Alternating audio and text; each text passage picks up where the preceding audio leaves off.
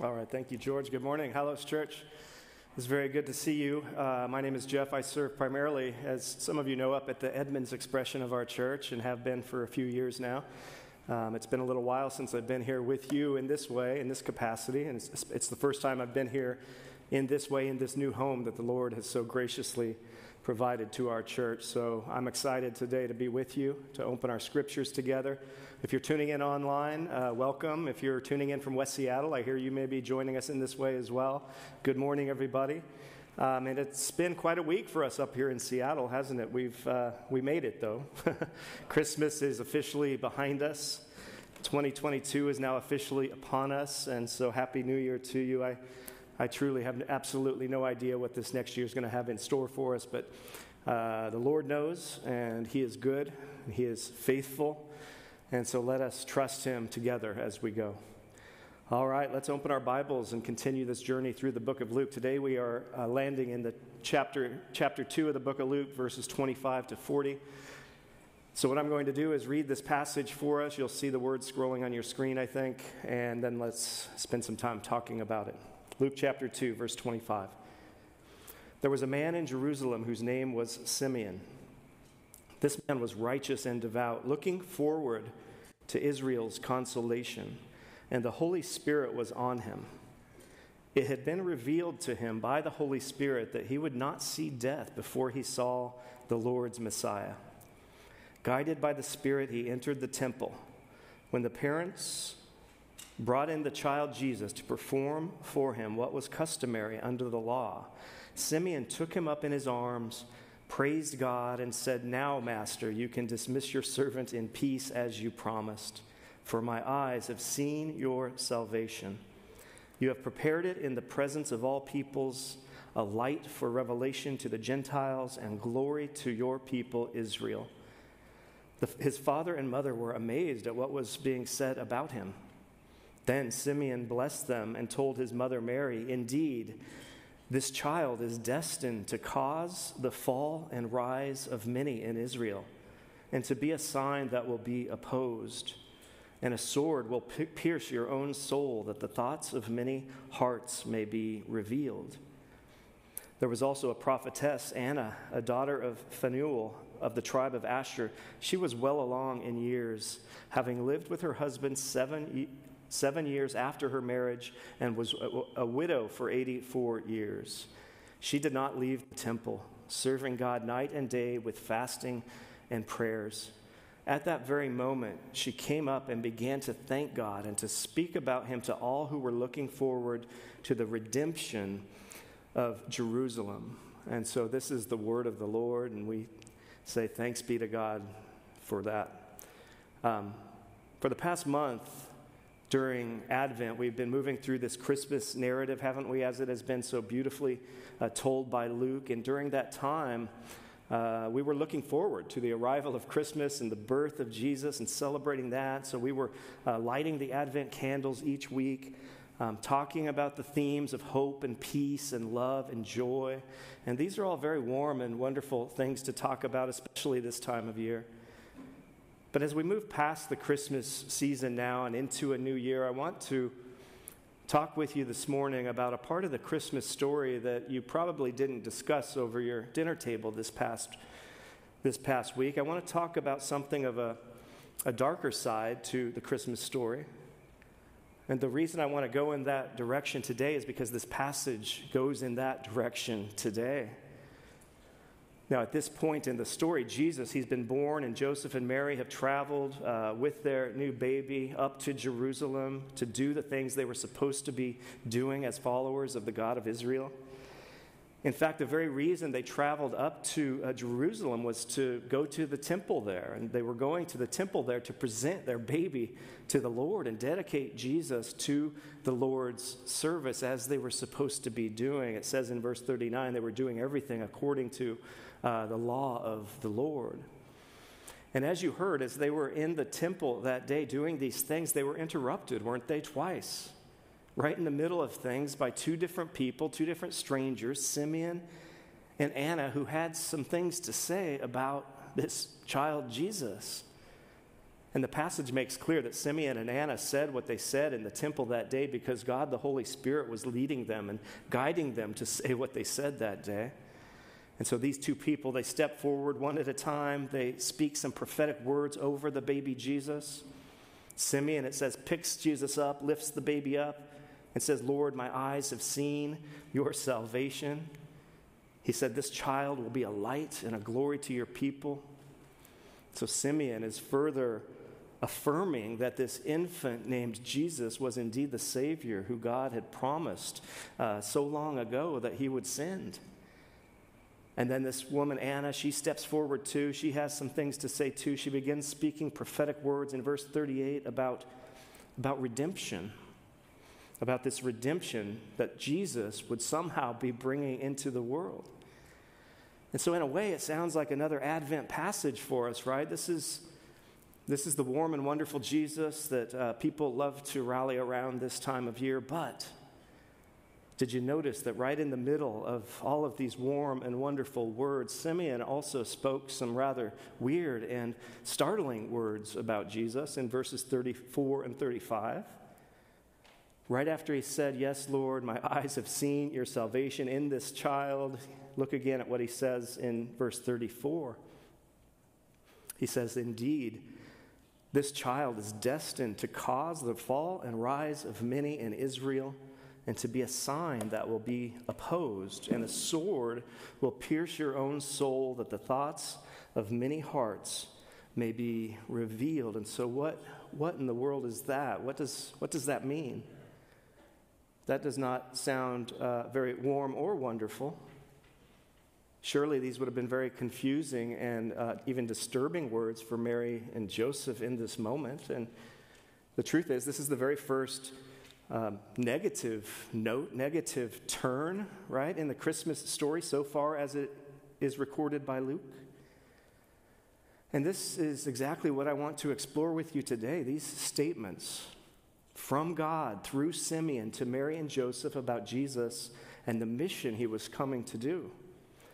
Because what God is doing here is he's really peeling back another layer, a new layer for Mary and for Joseph and for every reader of this passage, right? And making very clear to them and to us too that this Savior who had now finally arrived would not be the type of Savior that people expected. No, this Savior, this Jesus we're going to talk about today, he would be a Savior of an entirely different sort. And one thing we see made clear here in Simeon's words is that this Savior of a different sort, although he would be coming to do many very warm and wonderful things, he was also going to be coming, picking a fight, so to speak. This Jesus would be a Savior who would not only save, but he would be a Savior who would confront, a Savior who would cause conflict and cause controversy in his life and in his ministry. Simeon says in verse 34 that the Savior was going to be opposed, right? Jesus would be a sign that will be opposed, and that he would reveal and expose people's hearts. And people don't always like to be exposed, do they? And so let's talk about these verses. Let's talk about this a bit. Why would people oppose and reject Jesus back then? And why would they and why do they still oppose and reject him today, 2,000 years later? And practically speaking, what does that mean for us as we begin into another new year in 2022? So Jesus, the truth is, was opposed and is opposed for many different reasons. But for the most part, Jesus was and is opposed because of the things that he said, the words that he spoke, right? His words and his teachings rubbed many people the wrong way. You see, Jesus showed up right from the get-go in his public ministry, confronting people, confronting the worldviews of the people that he came across. He was continually confronting and challenging the beliefs that people had about God and about themselves and about the kingdom of God. And he did all of these things so often in the most mysterious and subversive of ways. Nobody else ever said the sorts of things that Jesus said. Every other founder of every other major religion said basically something like this. They said, I have heard from God, and I can tell you the way to God. Let me show you the way. Jesus said something completely different. He did not say, I'm here to tell you the way. He did not say, I'm here to show you the way. No, in John chapter 14, verse 6, Jesus said, I am the way. He said, I am the truth, and I am the life. And very importantly, notice something he didn't say. He didn't say, I am a way. He didn't say, I am a truth. He said, I am the way, and I am the truth. And then right after saying those words, Jesus then said something else that people rejected then and that people still very much reject today. He said, no one comes to the Father. Nobody comes to God except through me, he says. Nobody. And so Jesus doesn't show up saying, I've heard from God, let me show you how to find him. He shows up saying, I am God, and I've come to find you. And I've come to challenge and reveal your understanding of me. Nobody ever made claims like Jesus made. In Acts chapter 4, verse 12, he says, there is salvation in no one else, for there is no other name under heaven given to people by which we must be saved. And so, Jesus teaches quite clearly, and the Bible as a whole does too, that he is the one way. He is the only way. There is no other way to get to God than through him. Now, the culture in Jerusalem in the first century, they did not like those words. They did not like that concept, and that brought Jesus into some degree of conflict, and the early Christians too, with both the Roman government and with other groups in that culture. And it brings us into some conflict too, doesn't it? In our culture too, people don't like those words. Those words make people uncomfortable today too. They make some people quite angry. No other name, no other way, no other religion by which you must be saved. That's very narrow. That's very ignorant. That's repugnant. That's hurtful and hateful. I oppose that. I reject that, many will say. Literally billions of people celebrated Christmas last week. They were happy to have the time off of work, to share meals with family and friends, to give and receive many gifts. But friends, let's be honest here. The vast majority of those billions of people last week, they may have been celebrating Christmas, but they were not celebrating Christ. Not this Christ that we're talking about. Our culture prefers the position that there are many ways, many names that can be called upon, and Jesus is just one of those names. Religious tolerance is a view held up by many in our culture as one of the highest possible virtues for us as a society. They say that we will never have real peace or real progress without it. And the basic premise is this: all religions are basically the same. No one religion is more true or more valid than another. All religions are fundamentally equal. They are fundamentally valid pathways to God. And there are many diverse voices sounding this same sentiment all around us in our culture. A prominent Jewish writer and thinker, Rabbi Shmuley Boteach, says this. He says, I am absolutely against any religion that says one faith is superior to another. I don't see how that is anything different than spiritual racism, he says. Mahatma Gandhi, who believed in the religion of Hinduism, said it this way. He said, my position is that all the great religions are fundamentally equal. And the spiritual giant of our day, Oprah Winfrey, and I say that only half joking. After all, Ricky Bobby cried out to her in his moment of need, and many others do too. Oprah has many followers. She has millions of followers. And here's what she says to her followers. One of the biggest mistakes humans make is to believe there's only one way. Actually, she says, there are many diverse paths leading to God. And so Jesus is the one way, the only way. You can't say that. Don't you dare say that. You can believe in Jesus, that's fine. Just don't say he's the one way or the only way or a better way. But friends, is that even possible? Can it even be true that all religions are fundamentally the same? Think about it. If we're going to be intellectually honest here. Logically speaking, can all religions really be equally valid or equally true? Isn't it true that the claims of every major religion are mutually exclusive one to the other? Judaism says that Jesus was not the Messiah. Christianity says Jesus is the Messiah. They can't both be right, can they? Hinduism says that God has incarnated himself hundreds of thousands of times. Christianity says that one time, uniquely and unrepeatably, the Word became flesh and dwelt among us. Can they both be right? The final words of Buddha were strive unceasingly. And the final words of Jesus were, it is finished. Are they both right? Islam says heaven is gained as a result of your good works outweighing your bad works. Christianity says your good works could never possibly outweigh your bad works, and that is the reason for the cross of Christ, to pay for the forgiveness of your sins. And it sure seems to me like they can't both be right. You can say that Jesus was wrong, or you can say that he's right, but what you can't say is that he's the same as all the others, not if you're listening seriously to what he is saying. And if Jesus is right, and if what Jesus says is true, then doesn't he have to be superior to all the rest? Now, I do want to be clear about something. It is possible, of course, to believe that what Jesus says and to believe that he is the one way and the only way and still be tolerant of other people and their beliefs, despite what some will say.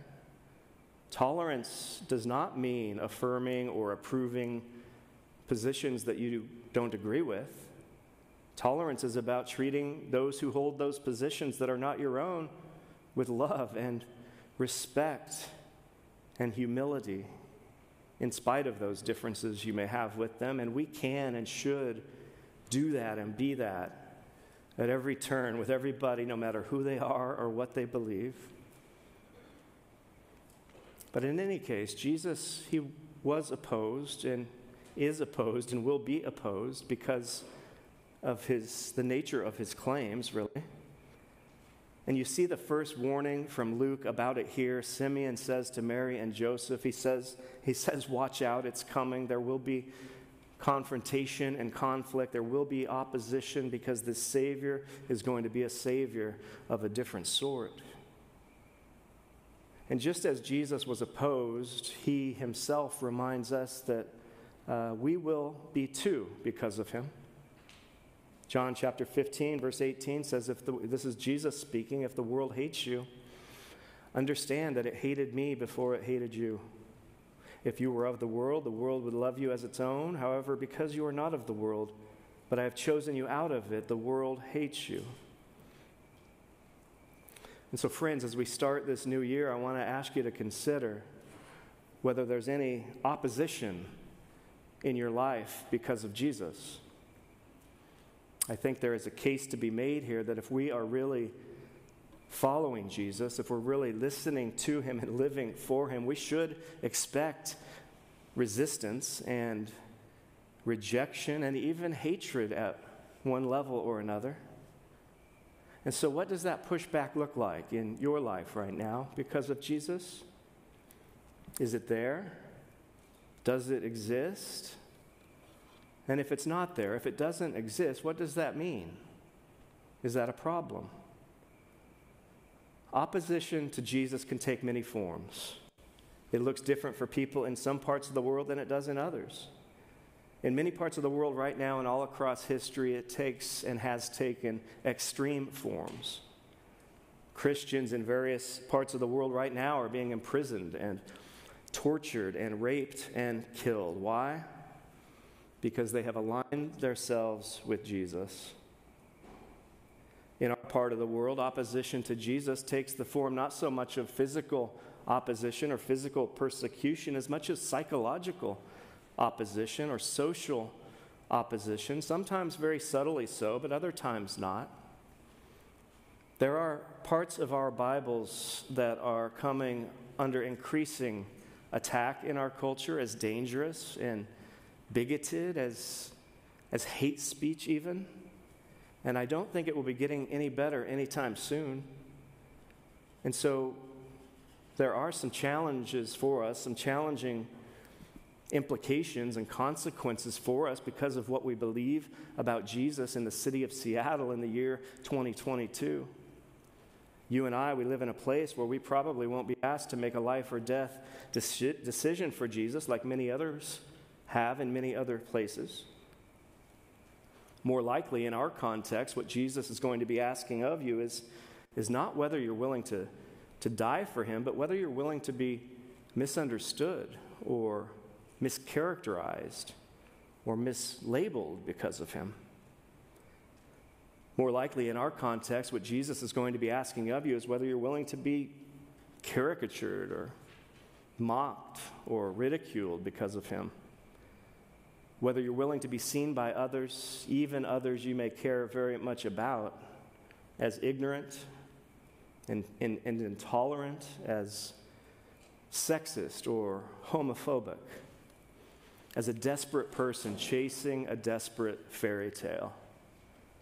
I don't like any of those descriptions. I don't want those labels. I'd rather avoid being called any and all of those things. But just as Jesus and the Bible are seen in those ways by some people around us, so too will we by association.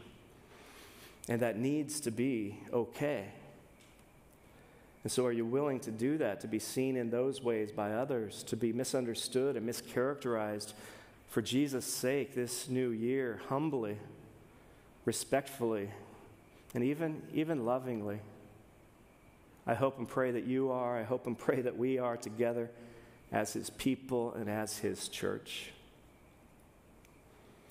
So we've talked about how this passage, these prophetic words in verses 34 and 35 represent God revealing how Jesus would be a Savior of a different sort, a Savior who confronts, and a Savior who, because he confronts, is a Savior who would be opposed and rejected.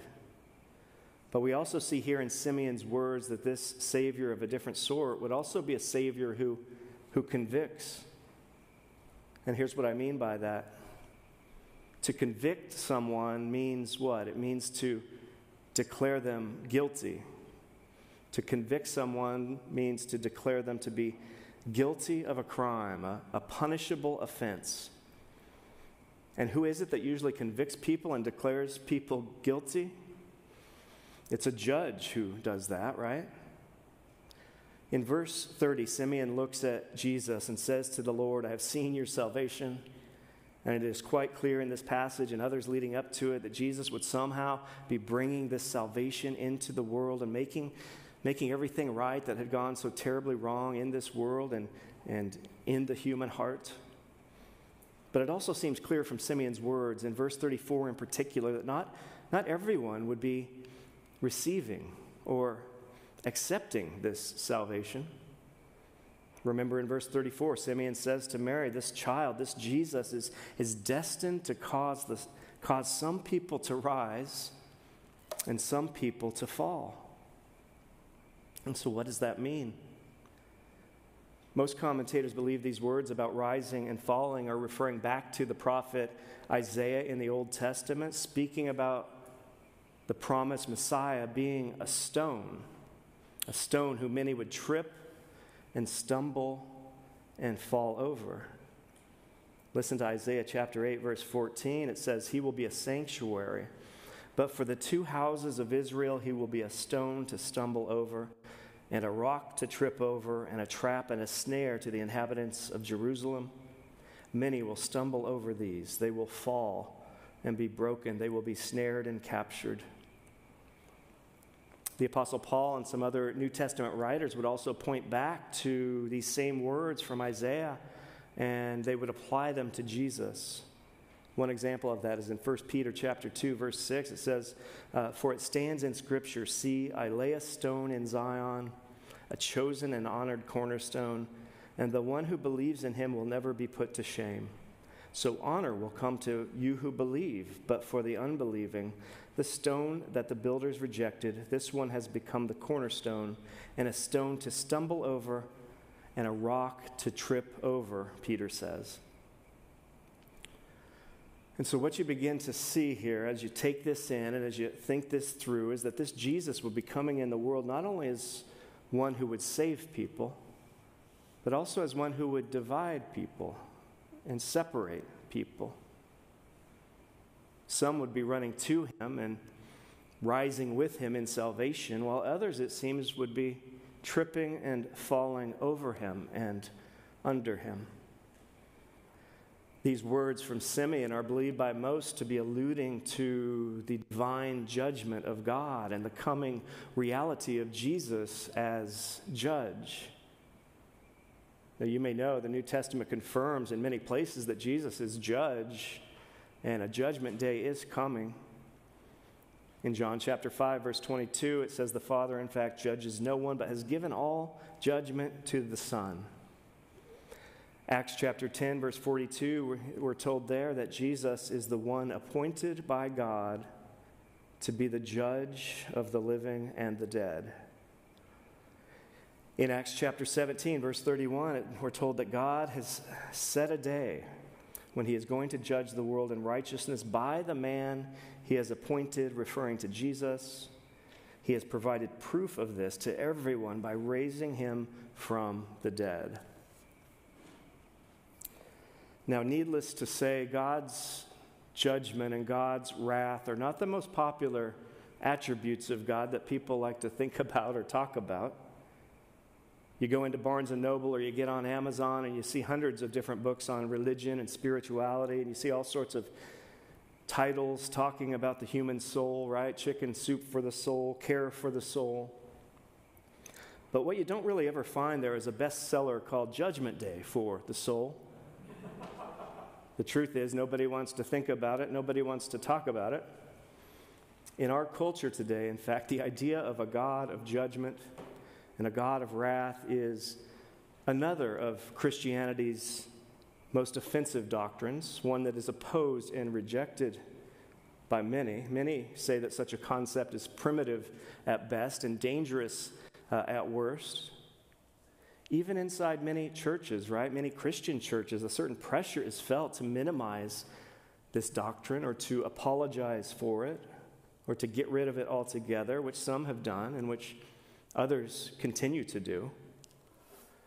But really the only way that you can do that, the only way you can possibly minimize or dismiss the doctrine of divine judgment is really by picking and choosing which parts of the Bible you're going to take seriously and which parts you're not. Because divine judgment is talked about much in the Old Testament. It's talked about much in the New Testament. And the one person in the Bible who talks about it more than anyone else is, in fact, Jesus. And so we need to listen humbly and soberly and learn from him about these things, lest we find ourselves following not the Jesus of the Bible, but a Jesus of our own construction and our own imagination. But friends, I know this can be very challenging for us.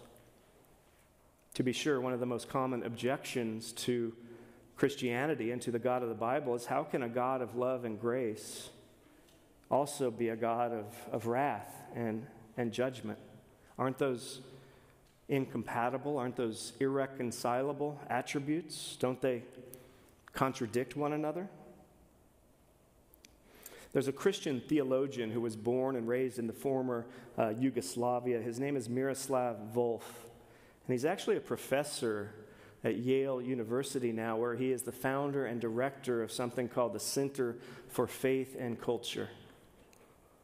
And for much of Volf's life, he opposed and objected to the God of the Bible on these very grounds. He used to reject the concept of God's wrath and judgment because to him the idea of an angry God was barbaric. It was unworthy and unbecoming of a God of love. And so as he thought this through, he reasoned that if God is loving and perfect and powerful, surely he would not need to judge anyone. Surely he could forgive and accept everyone. So Volf pushed back. He rejected what the Bible says about God's judgment and God's wrath. But then something happened with Volf that changed how he thought about all of this. You see, his country, it was drawn into a very violent and very protracted civil war, a war that divided and devastated that country and its people for many, many years. In one of Wolf's books called Free of Charge, listen to what he says about his experience and about how it changed his view on this.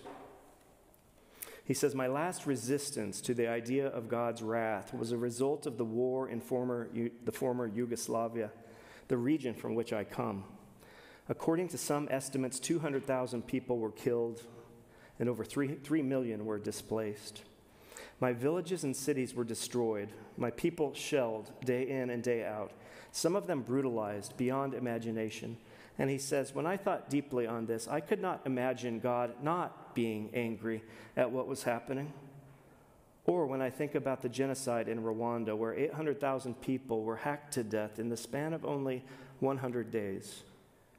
How did God react to that carnage? By doting on the perpetrators in a grandfatherly fashion? By refusing to condemn the bloodbath, but instead affirming the perpetrator's basic goodness?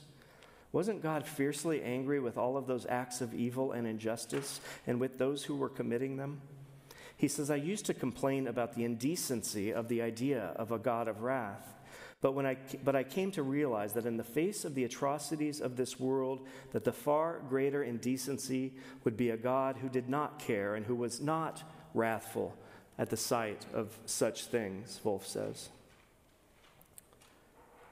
Another thing about this, if you're one who may struggle to reconcile the love of God and the wrath of God, are you really thinking carefully and honestly about the very nature of love itself? Isn't it true that anyone who loves another person is at times filled with anger and wrath, not in spite of their love, but because of it? Anybody in this room who's ever loved somebody and seen that person destroying himself or herself surely understands something about this. You don't sit back and say, "Oh, well," you don't look the other way, you're not indifferent. No, you get upset, right? You get angry because of who they are to you, because you love them and you want what's best for them. God's love and God's wrath, in fact, they do not conflict with one another. They do not contradict one another. They actually establish one another. The Bible tells us quite clearly that God's wrath toward human sin and evil is grounded in and flows from his love for those whom he has created. God looks at the world and sees the violence, the hatred, the trafficking of innocent children. He sees the terrorism and the wars, the genocide, and his wrath is rightly provoked, not as some sort of impulsive outburst of emotion, but as a just response, as a settled opposition to the cancer that is sin and Satan and death, ravaging those whom he loves.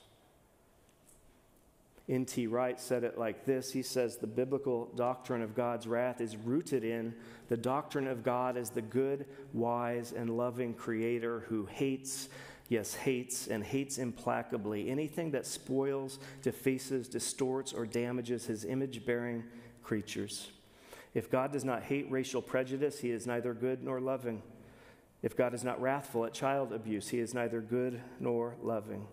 If God is not utterly determined to root out from his creation, in an act of proper wrath and judgment, the arrogance that allows people to exploit, bomb, bully, and enslave one another, he is neither loving nor good nor wise," Wright says. But our God is indeed good and loving, and it is actually because he is good and loving that he is also a God who hates and who judges and who will bring retribution in a full and final sense. Now, it is at this point that another objection sometimes arises in all of this. Many will say that to believe in a God of wrath and retribution is dangerous and detrimental to and for our society. Some suggest that if you believe in a God who judges and condemns those who wrong him, you may think it perfectly justified to do some of the very same things to those who wrong you or those who don't believe what you believe. But Wolf would go on in one of his books to take on that objection and to really dismantle that objection in a very interesting way.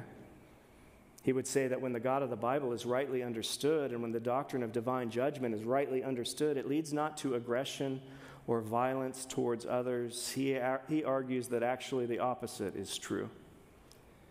This Wolf, who witnessed unspeakable violence in his home country, says that for him, the only means of prohibiting violent retaliation against those who have done great evil is to believe that retribution is legitimate only when it comes from God. He says this, "My thesis is that the practice of nonviolence towards others requires a belief in divine justice and vengeance. My thesis will be unpopular with many in the West," he says, "but imagine knowing people as I do, whose cities and villages have been plundered, have been burned and leveled to the ground, whose daughters and sisters have been raped, whose fathers and brothers have had their throats slit. What do you say to them? That they should not retaliate? On what basis? Why would they listen to that? What will possibly keep them from retaliating?" He goes on, "If I don't believe there is a God who will eventually put all things right and deal with the violence and injustice of this world," he says, "I will take up the sword and do it myself. And as I do that, I will be sucked into an endless vortex of retaliation. Only if I'm sure that there is a God who will right all wrongs and settle all accounts perfectly," he says, "do I have the power to refrain from seeking vengeance for myself when I am wronged."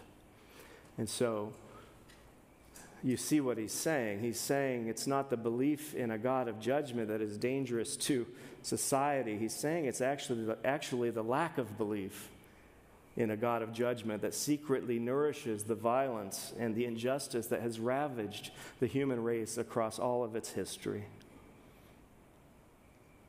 Okay, we've seen how this passage points us to a Savior of a different sort, a Savior who confronts and a Savior who convicts.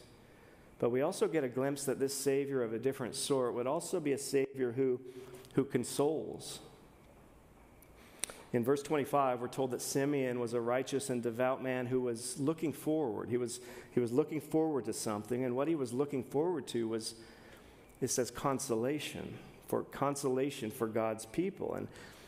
And God, in this moment, through Simeon, was affirming that Jesus would be that consolation. Now, to console someone means to calm them, to comfort them. To console someone means to bring relief to someone who finds themselves in a desperate or difficult situation. And one of the clearest messages that Jesus confronts people with in the gospel is that every person on this planet finds themselves in a very desperate situation that they need relief and rescue from.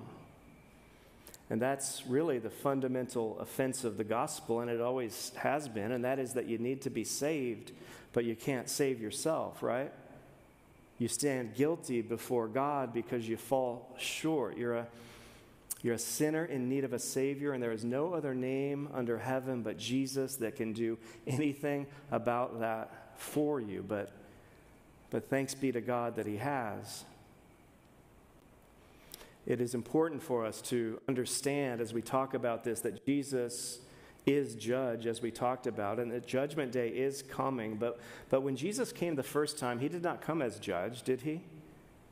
He did not come to bring judgment against us. No, He came for another reason that we see alluded to in John chapter 3, verse 17. It says, God did not send His Son into the world to condemn the world, but to save the world. To save the world through Him. And this is the salvation Simeon is speaking of. In verse 30, he understood that Jesus was coming into the world the first time to save the world. He says, "For my eyes have seen your salvation, Lord, in this child." But nevertheless, even though Jesus did not come bringing judgment when He came the first time, there is a judgment that took place, right, when Jesus came the first time? And there is a very real sense in which we are right now living in between two judgments that the Bible speaks about, and they both involve Jesus. Now, I don't know if you've ever been in a courtroom before, but if you have, it's It's hard not to be a little bit intimidated by the judge, right? The judge never really sits at a desk down at the level of the defendant. He's never kind of looking you eye to eye. He's not sitting at eye level with you. No, the judge is always seated up high on the bench looking down at the defendant. The defendant is down low looking up at the judge. And it's really no different with Jesus. He was seated on high looking down at the mess we had made of this world and of our lives, looking down at our self-centered and self-serving hearts. And he could have rightly and justly sentenced every one of us to what we deserve, which is separation from him forever. But this judge of ours, this Jesus, he didn't stay on high looking down. He did not send down a final verdict against us from afar. No, this judge, he shocks everyone. This judge, he stepped down from the bench and moved toward us, eye to eye with us. He became one of us. And in the most astonishing act of all human history, when the judge stepped down from the bench the first time, he came down not to bring judgment against us, but rather to take on our judgment for us. The judge, in fact, came down to be judged in our place for our sin, so that you and I, by faith, would never have to be. And you see down in verse 38 of this passage something about how this would happen, how Jesus would do this. It says Anna, this woman Anna, was looking forward to something too, just like Simeon. It says she was looking forward to and speaking about redemption of God's people that Jesus was going to bring. And that word redemption in the Greek is derived from the very same word that means ransom. To ransom someone, to make a payment. That means to make a payment so that what? So that a captive could go free. To make a payment so that a guilty prisoner could avoid what they had coming to them. And in Mark chapter 10, verse 45, we're told that in fact Jesus came into the world the first time, get this, to give his life as what? As a ransom. As a payment for many. So friends, if you're a Christian, it's because you've been purchased at a very, very high cost. Ephesians chapter 1, verse 7 tells us more about that. It says it this way, that in him, in Jesus, we have redemption, that same word redemption. We've been ransomed. And so what was the payment for us? It tells us this ransom was paid with blood, with Jesus' blood through his death on a cross. For what? It says, for the forgiveness of our sin. Why? Why would he do this? It says, according to the riches of his grace. The judge stepped down and paid the penalty we deserve so that we wouldn't have to. Jesus didn't say, I'm going to stay up high above you, looking down on you. He says, I'm coming down there with you to make a way for you. And as a result, once you trust in that, once you put your faith in this good news, your judgment is in the past. The trial is over. The verdict is in. There is now, therefore, no condemnation for those who are in Christ Jesus. Jesus says it this way in John chapter 5, verse 24. He says, I tell you, anyone who hears my words and believes him who sent me, has eternal life, and get this, will not come under judgment, but has passed from death to life. So, Christian, your judgment is behind you. Why? Because the judge was judged for you. Christianity is utterly unique in this respect. It diverges from every other religion or spirituality that tries to tell people how they might get right with God. Every other system says it's up to you and what you do. But Christianity says it's up to Jesus and what he already did. And these are indeed incredible truths, but do they really make any difference for you and I, practically speaking, as we begin another new year together? I think they do. I believe they do. I think they should. Because the truth is, there's a present tense reality in all this as we live in between these two judgments. And if we're thinking rightly about this, I think we should really be freed, shouldn't we, from the need to make ourselves the judge and jury over the people around us. We should be freed, shouldn't we, from the need to set everyone straight who disagrees with us or disrespects us or offends us or even wrongs us greatly. Why?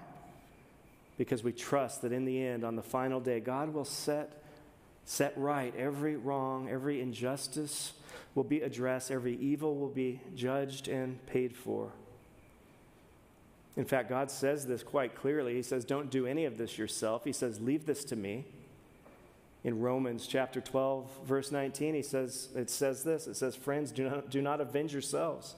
Instead, leave room for God's wrath, because it is written, vengeance belongs to me. I will repay, says the Lord. And if you leave that to him, if you trust that he will deal with everything, it should enable us to be gentle people and forgiving people, because there's no need for us to pick up the sword. There's no need to get sucked into this endless cycle of anger and retaliation that infects the world around us. Instead, you can leave it to him. You can trust him that every wrong in the universe, every evil, every injustice will ultimately be paid for either by Christ when he died on the cross for those who believe, or at the coming judgment day for those who don't. Also, living in between these two judgments should also make us a humble people and a hopeful people too. It should make you humble because you know you deserve to be judged, but you weren't. Your judgment is behind you and it was absorbed for you. And so you don't feel superior to anybody, or at least you shouldn't. You know that every person on this planet shares a common condition in sin and a common need to be ransomed by the gospel. And it should make you hopeful too, because no matter what kind of setback you may be facing right now, no matter what type of injustice you may be experiencing, it's not ultimate, right? It's not the final word. It's only one battle in a war that has already been won. And so we should have a certain consolation that characterizes us as followers of Jesus, a certain calm and comfort, a certain hope because of those things and because we know how the story ends. And as the story ends, we're told in a way that a new story begins together in fellowship with Jesus and with one another forever. A story where everything that is wrong in this life and with this life is no more. And where all things, not some things, all things, we're told, will be made new. So friends, what a Savior of a different sort we have. Let's pray. Heavenly Father, thank you for your goodness and your grace. Thank you for your presence and your provision in our lives. We love you, and we thank you for this day. We thank you for your scriptures. Thank you that they are living and active. Thank you that they confront us in the ways that we need. Thank you that they are profitable for us, even the difficult passages. Would they be profitable for us today as we consider what we've discussed, as we consider what Jesus did and how he did it.